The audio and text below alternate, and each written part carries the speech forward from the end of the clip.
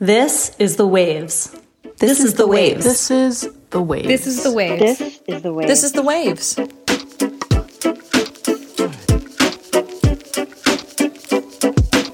Welcome to The Waves, Slate's podcast about gender, feminism, and begging people to stop trying to make Ted Bundy sexy.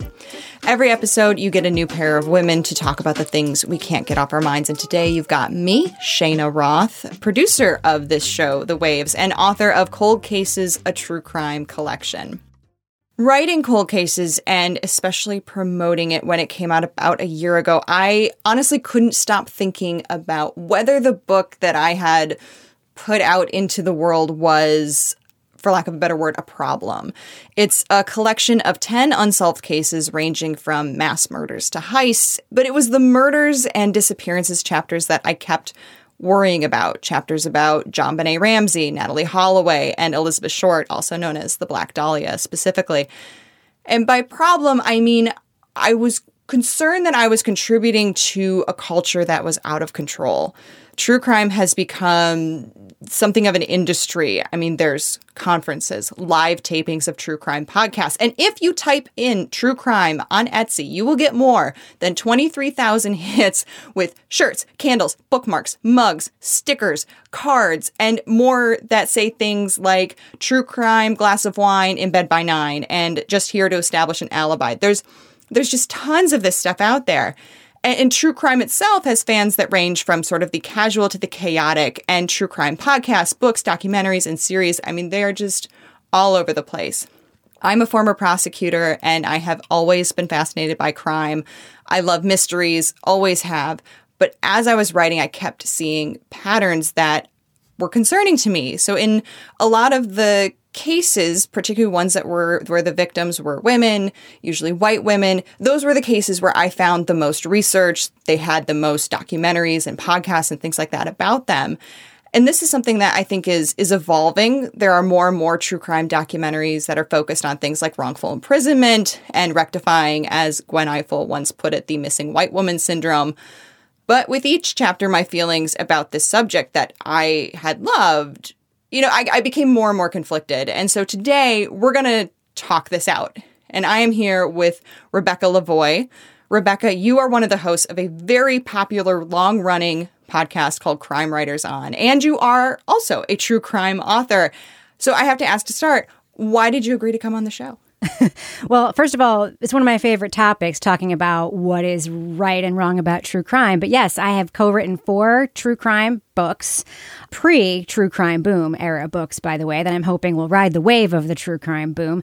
Plus, I host a podcast on which we actually look at the media around true crime. So we're not just discussing the cases and discussing the documentaries and podcasts made from the cases. We're actually talking about how they are presented, the journalism around them, the ethics around them, the media itself, whether or not it's well produced and engaging, and why perhaps it was made.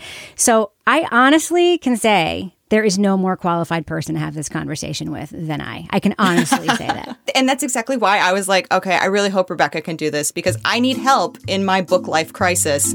We are going to take a quick break, but when we get back, we're going to talk about what makes true crime enticing, whether or not women are truly its primary devotees, and more. You're listening to The Waves.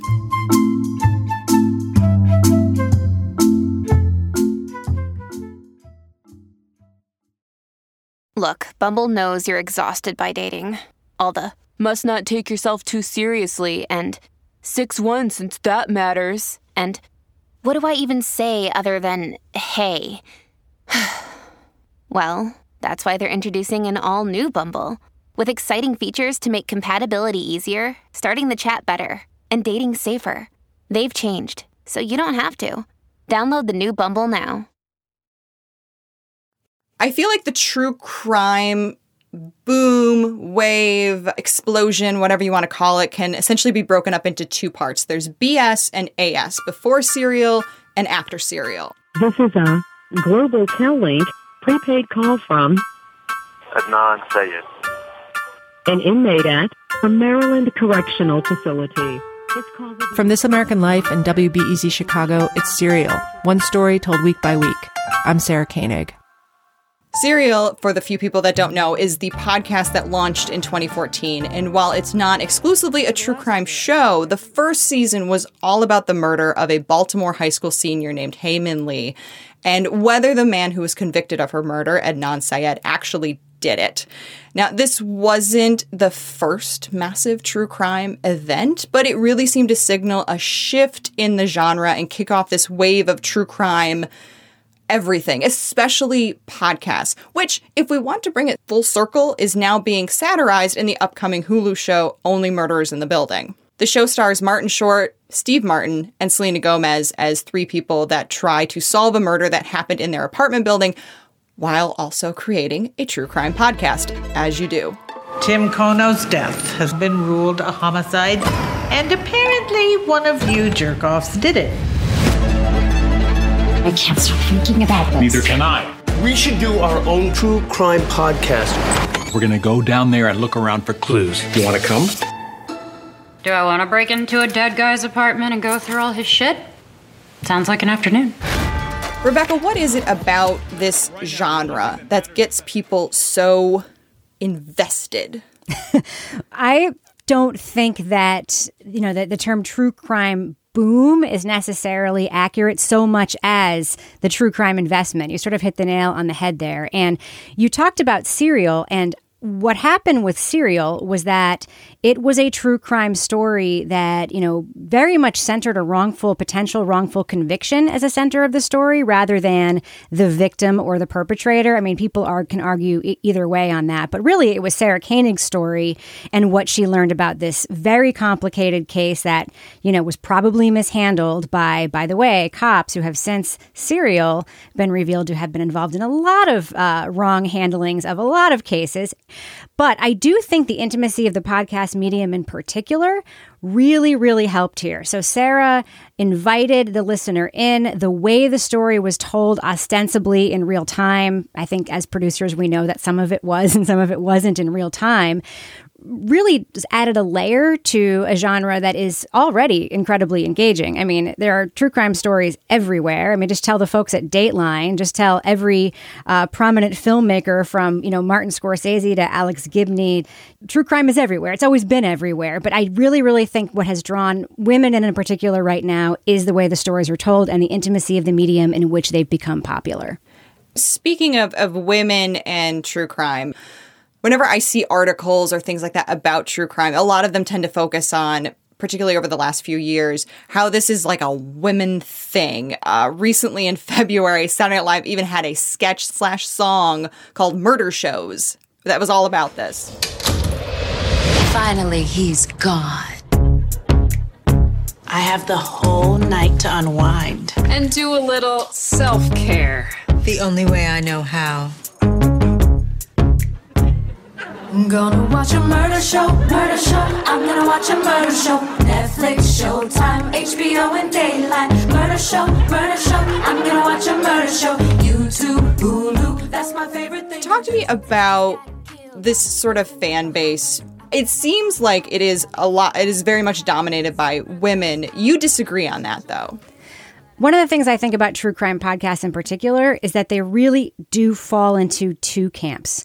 One camp is a piece of reporting or storytelling around a true crime event or events. Another camp is the meta camp, which is friends sitting around talking about true crimes, real stories, travesties of justice. To me, that genre doesn't actually really count as true crime. I know that that's the genre it's in the catalog of the podcast directory, but we're not learning anything new. It really just is about feelings. Right, and a lot of those shows are hosted by women and are actually made for women. So of course, women are going to predominantly be the fans of these shows. But I don't think a really well-reported true crime story has a gender necessarily. I do think that in the past, nobody actually cared what women liked or listened to or watched. So things weren't necessarily made with women in mind. You know, I mentioned Errol Morris before, Thin Blue Line, Joe Berlinger, Paradise Lost, The Staircase, Fatal Vision, In Cold Blood. I mean, these are all male authors and directors bringing true crime stories to the front of pop culture. But at the time, nobody was thinking like, let's make this so that anybody other than a white male who's 35 will like it. I mean, that was the key demographic for media for years and years and years. And now we have a form of media that's directly monetizable, where the audience is directly measurable in real time. You know who is listening, how long they're listening, who they are. So that has really changed the game, I think, and opened the door for women to be included. It seems like when we think about true crime, when we think about it as being trashy, the Chatty Podcast, the sweatshirts with, you know, Ted Bundy's face on them, the mugs, things like that, that's when we think of women and true crime. But when we think of it in more highbrow of like a big Hollywood produced film, we think of it as, oh, well, this is for everybody. And I think that's one of the areas where the true crime genre gets a little bit confusing for people, because I think a lot of people are interested in it. But when we think of it just in terms of like this sort of trashy way, we think, well, it's for women and not for everybody. When really, I mean, I don't know that there's a lot of people out there that you could talk to, male or female, who would say, hey, I've got a mystery. They're not going to be at least somewhat interested. And that's what a lot of this is. It's mysteries, and it's solving mysteries.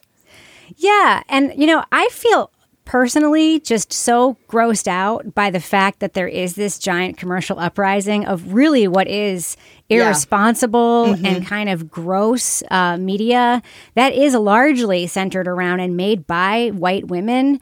I feel like it's really sullied the genre, honestly, and sullied the brand of the genre. I don't want them to have the name, though. I really don't. I really wish that there would be a new name for that, like crime trash or, you know, faux crime or something. I don't know.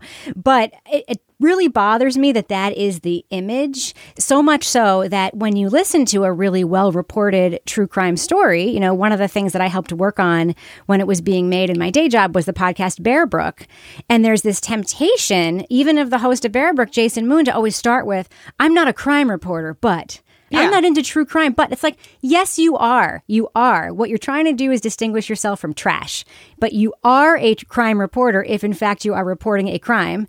And you are, in fact, a true crime fan if you've ever enjoyed any story that revolves around or is based on a crime, which is almost every story. Well, even in the beginning of Serial, like the first things that Sarah Koenig is saying is, I'm not even a crime reporter. This story just sort of fell into my lap. Bullshit. And she, yeah, exactly. Bullshit. And she goes out of her way to kind of make it seem like it's not just like a true crime thing, but it is. It very much is. And she's also not telling the truth, because she reported a couple of very meaty This American Life stories, which were true crime stories. There was a notable one about a wrongful confession and the Reid technique, and that was a full episode of This American Life. So to say that she's not a crime reporter, I don't know what people think that means. Does it mean that people report on crime exclusively? Like, there are really very few jobs, unless you work at a huge outlet where you only do like one thing.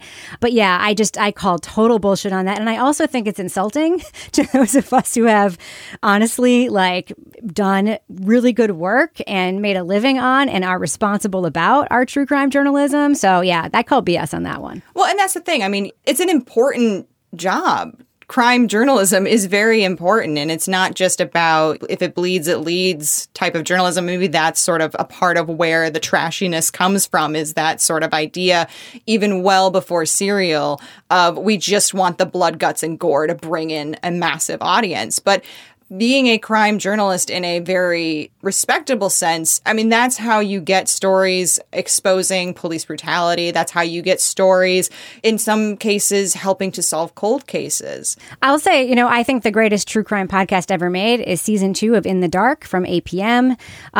They exposed a wrongful conviction of a man who was tried 6 times for a crime he did not commit. They exposed a dirty prosecutor.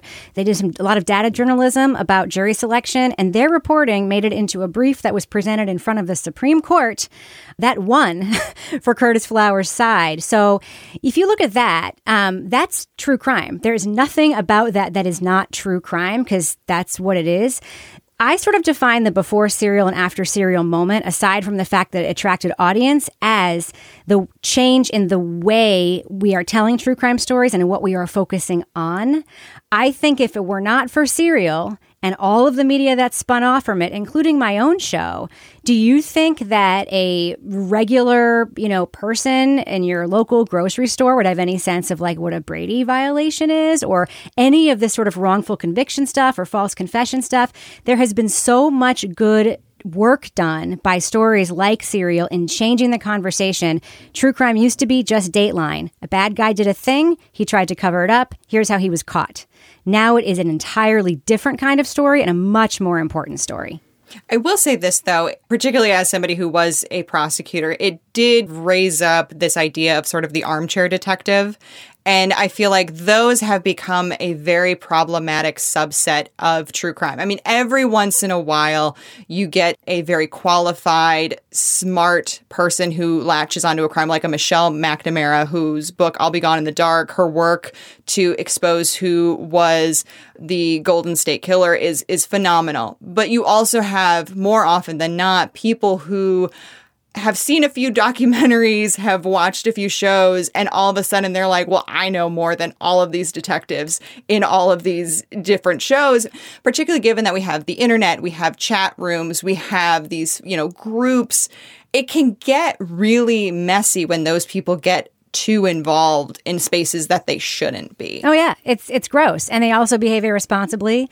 There's a complete misunderstanding of what FOIA should be used for be used for.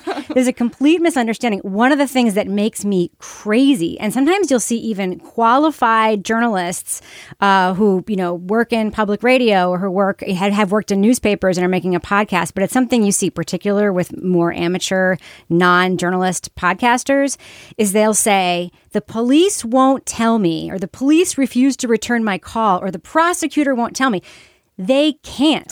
Right. like literally, they cannot. They will be fired. They will have very bad things happen to them if they do. Yes, and you can disagree with whether or not that should be a rule, but in most places, it is a rule. In most places, you cannot access documents or get information about an open investigation. And sometimes, rarely, police do use that rule, and they just don't close something just so that they don't have to say anything. But that is not the rule. That is the exception.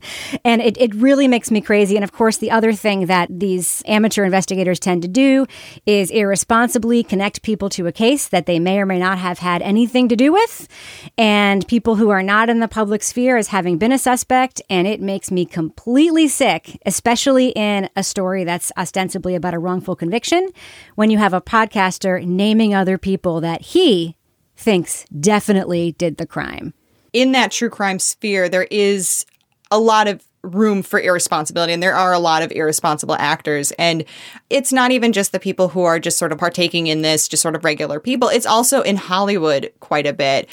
Recently, not one, but two Ted Bundy movies were released. And there was a bit of a shakeup on the internet about it, where people were just like, can we stop making Ted Bundy movies? Particularly given that every time there's a Ted Bundy movie, there's a very handsome, charismatic man playing Ted Bundy, and it furthers this idea that he's just this very charismatic, handsome, genius man instead of this awful, disgusting creep. And it's one of those things that, we just cannot seem to let go of.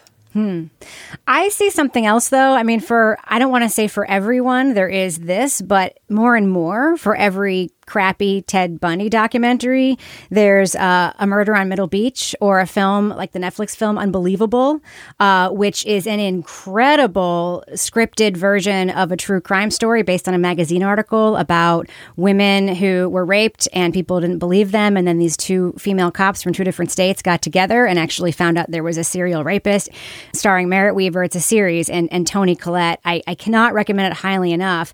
It seems to me like people are listening. I mean, I really think they are. And maybe it's because they're running out of serial killers to make things out of. I don't know. But it does seem like more and more there are creative takes on true crime. There are cases we didn't know about. So I don't know. I have hope that will die down. we're going to take a break. And when we get back, we're going to get back into this and we're going to focus on where the victims and the people who are involved in these cases play into all of this. But if you like what you're hearing and you're enjoying The Waves, we would love it if you would like and subscribe to The Waves wherever you get your podcasts. And if you want to hear more from Rebecca and myself on another topic, check out our Waves Plus segment, Gateway Feminism, where today Rebecca and I talk about one thing that helped make us feminists. I'll be talking about Nancy Drew. Rebecca, what will you be talking about? Monica Quartermain from General Hospital.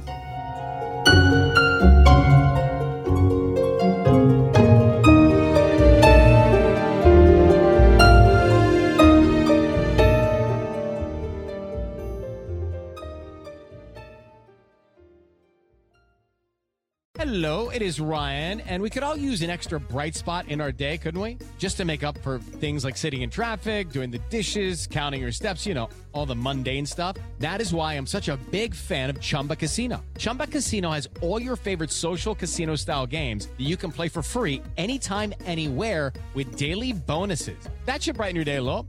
Actually, a lot. So sign up now at ChumbaCasino.com. That's ChumbaCasino.com. No purchase necessary. VGW Group. Void where prohibited by law. See terms and conditions. 18+. Hi, this is Dahlia Lithwick, host of Slate's legal podcast, Amicus. If you're listening to this show, you might be interested in Amicus's live show that we're hosting in Washington, D.C. on Tuesday, May the 14th. My colleague, Mark Joseph Stern, and I will be talking to some amazing guests, including Sherrilyn Ifill and a sitting state Supreme Court justice, all about how originalism, a relatively recently invented way of interpreting the Constitution, has taken over the Supreme Court and radically reshaped the law.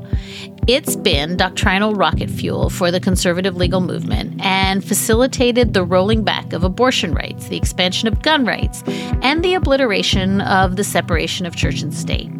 And as another wildly consequential Supreme Court term careers to its end, the court's originalists are on a tear. But there's something you can do about it, and we hope you'll join us in D.C.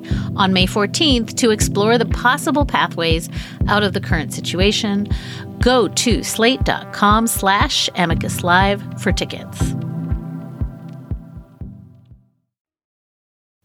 As I was preparing for this episode, I came across a New York Post article titled, "Hollywood Needs to Stop Glamorizing Horrific Serial Killers." And part of it gets into what we were just talking about before the break, that, you know, these are people who have done horrific things and they tend to get glamorized in movies and TV shows and they're played by handsome, charismatic men.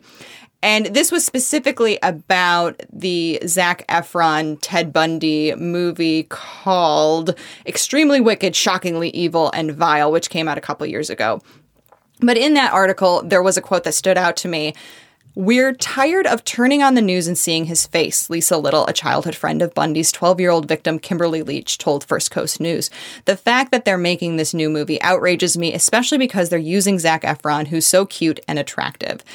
Now, this is where, time and again, I run into trouble with the genre, which is the victims and their voices, you know, kind of being lost in these stories that really they should be the center of and who they are should be the center of. But in a lot of cases, I feel like they're treated more as these sort of objects of the thing that happened to them, as opposed to fully formed people. And this was something that when I was writing cold cases, I really got into my head about, and I tried to address it. When I did the chapter about Elizabeth Short, the Black Dahlia, I called her the patron saint of mutilated women, because she sort of seemed to me to be one of the first instances of gorgeous white woman mutilated and just sort of having everything about her exposed in the press. And so I tried to spend time with her, address what the media made her out to be versus this sort of real person that she actually was. And I especially tried to use her real name, Elizabeth Short. But throughout the book, in various chapters, you see me sort of grappling with this. In fact, one review called me borderline preachy. And, you know, I was just constantly raising this question of why are we so invested in this victim? Particularly, I think of like Natalee Holloway, who was, you know, sort of the perfect victim, blonde hair, honor student, young. I mean, she was really ripe for the media storm that followed her disappearance. And I just kept grappling with, am I just sort of contributing to this? I'm talking about it. I'm raising missing white woman syndrome in the chapter, but am I just sort of furthering this? And am I not being helpful to anybody? And so I wanted to talk to you, Rebecca, about all of this. So I guess to start off, how do you feel about how true crime treats the victims? Are we getting any better? It really depends on the kind of story you're telling and what story you're telling. Sometimes I could make a strong case that it's inappropriate to actually center the victim in a story where the victim's story actually ended and the story begins with that victim's story ending. I mean, it's a rub, right? Because I find the whole Amanda Knox, Matt Damon movie thing really interesting for a variety of reasons. And I do think there's a lot of gray area here. However, sometimes the story is actually not about the victim. I mean, tell Martin Scorsese that he should have centered all of those mafia victims, people who were killed by hitmen in Goodfellas, instead of the people who killed them. Go ahead, tell him that, and let's see what kind of movie he makes, right? It's not the story you're trying to tell. I mean, the Fatal Vision story by Joe McGinnis, obviously problematic issues there as well with the journalism there, but the story was about whether or not the guy is lying, whether or not he did it. What would the book be if it were about his wife and kids? Would it just be a biography of them that ends with them being brutally murdered? It can be really tricky. There are times, however, though, where it is only appropriate to put the victim in the center of the story. You know, I think a lot about something like one of my favorite podcasts of last year, Through the Cracks, which was about a missing girl from Washington, D.C., and her story is the reason why the story is being told, because she wouldn't have gone missing if her story wasn't what it was. So there is a balance. I do think some journalists are better at it than others. One big nod to my friend Amber Hunt, whose first season of Accused, another one of my favorite true crime podcasts, does a beautiful job centering the victim in a way that's balanced, appropriate, and doesn't take away from the what happened after, which is the real story here. I'm so glad you mentioned Amanda Knox, because she has really come into the media forefront a little bit lately because of the new movie starring Matt Damon that came out called Stillwater, which is kind of sort of loosely based on what happened to her, but it changes a lot of the facts around. And she was on an episode of the Vox podcast Today Explained, sort of talking about what this and really many of the other true crime stories about her have been like for her. That whole new direction fictionalized away my innocence. And furthermore, was not a new imagining of this story. That is just the case that the prosecution brought to court and is the same sort of story that I encounter in the real world, where people go, you know what, there's just something about her. I bet she's guilty, kind of, sort of, somehow. I bet she knows something. She was somehow involved, even if she didn't plunge the knife, even if she's technically innocent. She's probably in some way responsible somehow for this crime. And that's what is presented in the film. And that is to the detriment of my character and my reputation. And that has a consequence. It's not a new imagination. It's not like they decided to go off in a completely new direction. They didn't. They reinforced a false narrative that I have been battling for over a decade now. One of the things that I tend to grapple with is the fact that in a lot of cases, either because they are deceased or because they are considered public figures, these people are not able to consent to their stories being told. So they lose that agency. And as people who have already been victimized by a horrific crime, to then further not be able to consent to how their story is portrayed, to me, it feels like it can be like a re-victimization for these people or for the deceased, for their families. And I've seen articles that are like, we shouldn't have any true crime, that monetizing on these people's pain is just terrible overall. And I don't think that's the case. But it is something where you have to be so careful. And I just don't think that a lot of documentaries, podcasts, and whatnot are. I have a question for you. Yeah. Why do you have to be more careful about that than you do a war film in which people die, in which we are not centering necessarily the people who died? We are telling the story of what happened that led to and then what happened after those deaths. This is the only genre where this comes into question. Again, mafia movies, it never comes into question. It seems as if there are rules that people are applying to true crime that they are not applying uniformly to other kinds of media that are based on the stories of real people or that are directly telling the stories of real people. And there's also a real lack of understanding about what ownership of one's story means. By the way, the Amanda Knox thing made me think. I think about one of the books that I wrote, and I think about it all the time, the ways that I would write it differently today versus the way I wrote it 10 years ago. And it is a thinker, and she was innocent, and she, was vilified by the media and still is being vilified by a huge faction of people on the internet who are bananas. And yeah, it's awful for her that this movie was made and is so closely tied to her. Like the promotional stuff sort of is like the Amanda Knox-ish, right? Right. That being said, she doesn't actually own the fictionalized version of her story. She doesn't. And you can think that that's gross. You can think that it's fine. It's just true. She doesn't actually own that. Yeah. I think that the war story comparison is interesting. I think it's different. Where true crime becomes different is because it does tend, you name people. You name the victims usually in these stories, and you get the details of what happened to them without necessarily talking about who they were as people. Whereas with war films, it's very blanketed usually. We don't list all of the people who died. Maybe we should, but I don't know. I'm trying to struggling with that comparison. Do you think true crime can win, though? Do you think that if someone told a true crime story and didn't name the victim for the same way that, do you think people would be happier with that? No, they would not be happier about it. Listen, there's a lot of attention paid to this genre because women like it. I'm just being straight with you. The world is a sexist place. If women like a thing, people are going to be more critical about it than if men like a thing. I feel that very strongly. I have seen that in the conversation around this.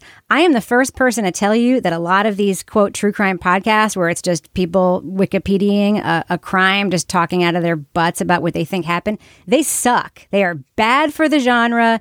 They're actually, I think, bad for you as a listener in many ways. Like, I'm with you on excoriating those folks. But I can't see anything other than like a tremendous amount of sexism in this strong desire to find something wrong with true crime reporting now that so many stories are being made with female audiences in mind. I frankly just think it's really sexist. Oh, that's interesting. I hadn't really considered that sort of angle of it. So you think that a lot of the coverage, like I feel like, maybe every few months there's an article that comes out of like the true crime genre. Is it okay? Is it harmful? And then I read those and I'm like, I don't know, let me rethink my entire life. So you think that maybe that constant aggressive, thinking on this and examining of it, there's a sexism to that. 100%. I mean, have you ever heard anybody giving Joe Berlinger by name shit about Paradise Lost? No.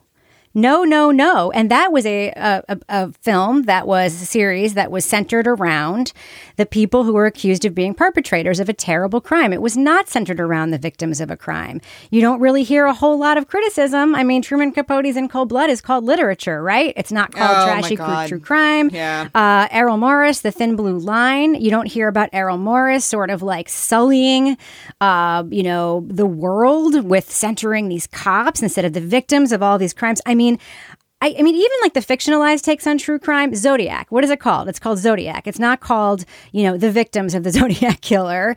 No one's saying to David Fincher, listen, this isn't good. You're centering somebody and it's harmful to society. No, they aren't, because that was not made with a female audience in mind. And therefore we are less critical of it, period. But I do wonder if, I have not been the victim of a crime. There's got to be some level of angst or frustration, I think, for people who are family members or know the victims in these cases to constantly have, particularly in the famous ones, to just, turn on the TV or see a movie coming out and being like, oh my God, here we go again, and having to relive that. And I just wonder if it's something that maybe the genre should aspire to.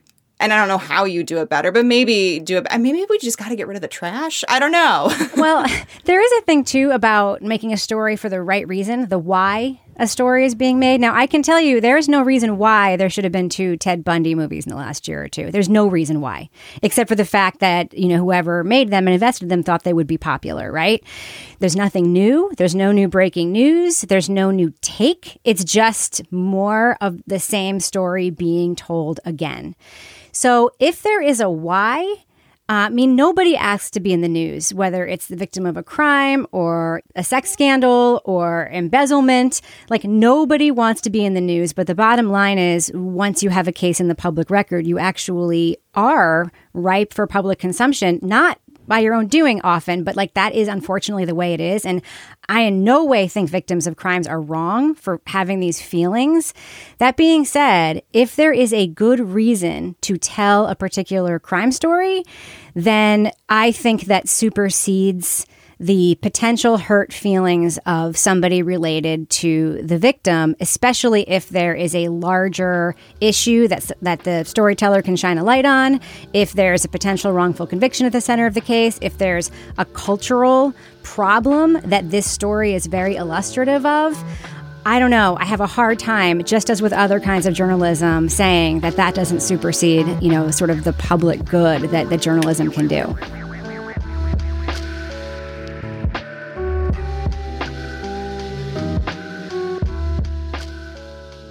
I think this would be a good time for us to give our recommendations. And this time, we're going to specifically share some really good pieces of true crimes, ones that were made for good reasons and, really add to the culture. So, Rebecca, you start. What are your recommendations? My first recommendation is my favorite true crime documentary that's been made in the last couple of years, and that's saying a lot because there have been quite a few good ones. But my favorite one is Murder on Middle Beach. It was a 4-part series that aired on HBO. And the reason I love it so much, reasons. One is that the man who made it, Madison Hamburg, he started making it as a student film when he was in college. So through the course of the 4 episodes, not only do you see him grow up on film, but you also see the craft improve throughout the 4 episodes. Second, what he's doing in this film is investigating the murder of his own mother. So he can do things that no one else telling this story can do. He can secretly tape the cops, a super no-no for any other kind of journalist or storyteller or amateur podcaster.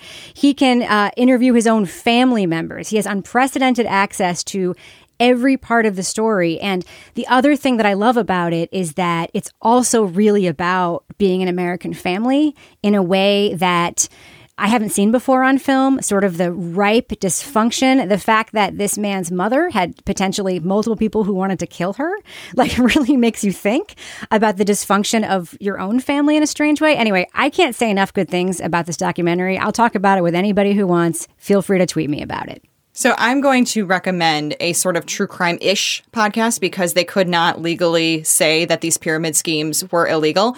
It's called The Dream. It's a great, fun podcast. I'm a big fan of things that are of encouraging people to look beyond murder for their true crime desires. And this ticks a lot of boxes. It's just a fascinating deep dive into those different pyramid schemes that you're constantly getting inundated with on your Facebook page and why they're harmful and sort of who pays the price of those.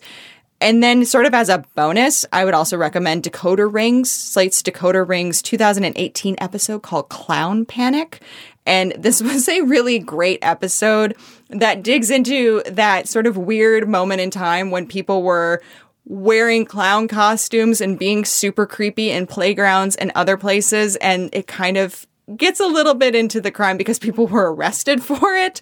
And there was just a lot going on with that. So those are 2 things that I would absolutely recommend. All right. Well, thank you for doing 2 so that I can do 2 as well. Yes, please. The documentary that I often call the Citizen Kane of true crime is season 1 of The Staircase, the original 12 episodes. It's about novelist Michael Peterson being accused of the murder of his wife, Kathleen. And it is an unprecedented look at the inside of a well-funded defense. It's completely fascinating. It is gorgeously made. At the end of every episode, you change your mind about whether or not you think he did it or not. So it's incredibly incredibly suspenseful. The stuff they capture on film is just like unbelievable. And if you are a person who likes a mystery with a ton of oh shit moments, The Staircase is 100% where it's at. Never mind the fact that it's full of a bunch of compelling characters and asks a lot of questions about the criminal justice system, the way people of different sexual orientations are treated, the veracity of some evidentiary techniques that turn out to be completely bullshit. Anyway, that's The Staircase, the first series. The second series of The Staircase, kind of boring. Cannot recommend the first one enough. And as a bonus, I'm going to give a shout out to one of my favorite podcasts from last year. It's called Canary from the Washington Post. It just won a National Murrow Award, so I'm not alone in loving it.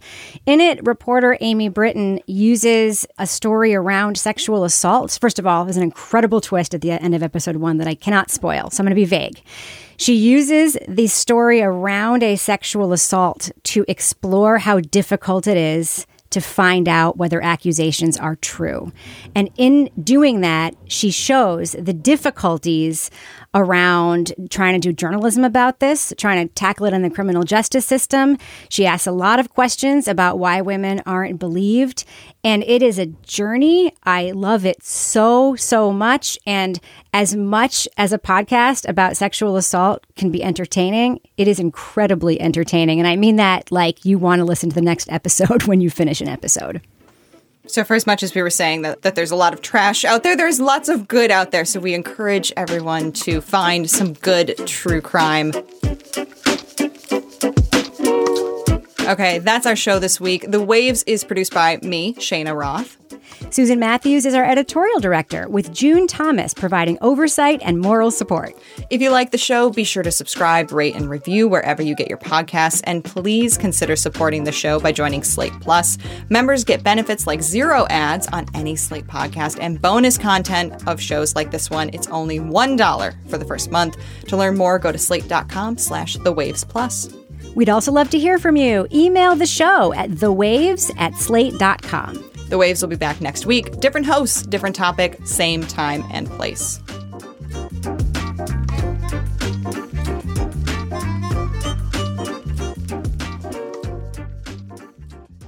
Save big money on everything for your next project at Menards. Spring is here, making it the perfect time for outdoor projects. Suncast storage sheds are an excellent solution for protecting outdoor lawn and gardening tools. They're easy to assemble, and the all-weather construction provides water resistance and UV protection. Save big on Suncast storage sheds. View our selection of Suncast products today in store and on Menards.com.